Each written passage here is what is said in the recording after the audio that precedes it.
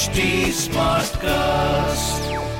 You are listening to a Mint production brought to you by HT Smartcast. Hello and welcome to Mint. I am Nasreen Sultana.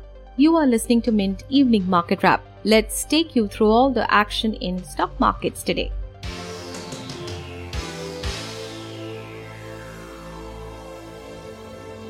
Markets ended another volatile session on Tuesday in negative note. The BSE Sensex ended at 57,065, slipping 196 points or 0.3%.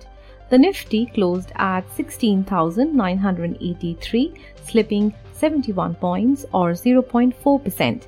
Among sectors, consumer durables and IT gained the most, while metals, auto and bankex fell.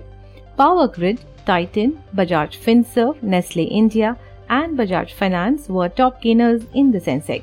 Among laggards were Tata Steel, Kotak Mahindra Bank, Bajaj Auto, M&M and Bharti Airtel.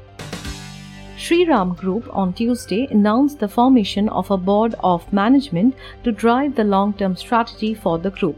Shriram Ownership Trust, which holds stake in Shriram Capital, will function as the promoter of the group.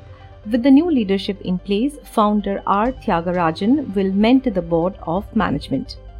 India's federal fiscal deficit during April to October, the first 7 months of current fiscal year, stood at Rs 5.47 trillion or 36.3% of the budgeted target for the whole year, government data showed on Tuesday.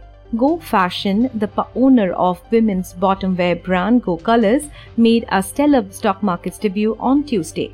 Shares of the company were listed at Rs 1,310, a 90% premium over the issue price of Rs 690. The Rs 1,014 crore issue was subscribed 135.46 times.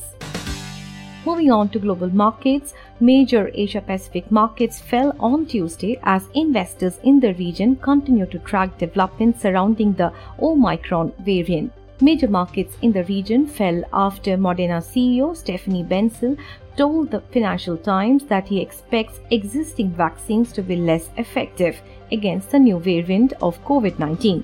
South Korea's Kospi led losses among the region's major markets, declining 2.4%. Hong Kong's Hang Seng Index also fell 1.6%.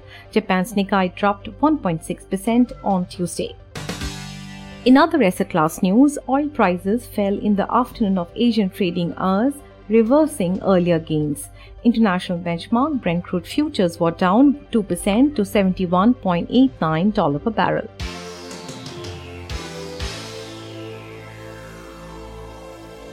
That's all for now. I'll be back with market updates tomorrow. Thanks for tuning in. This was a Mint production brought to you by HT Smartcast. HT Smartcast.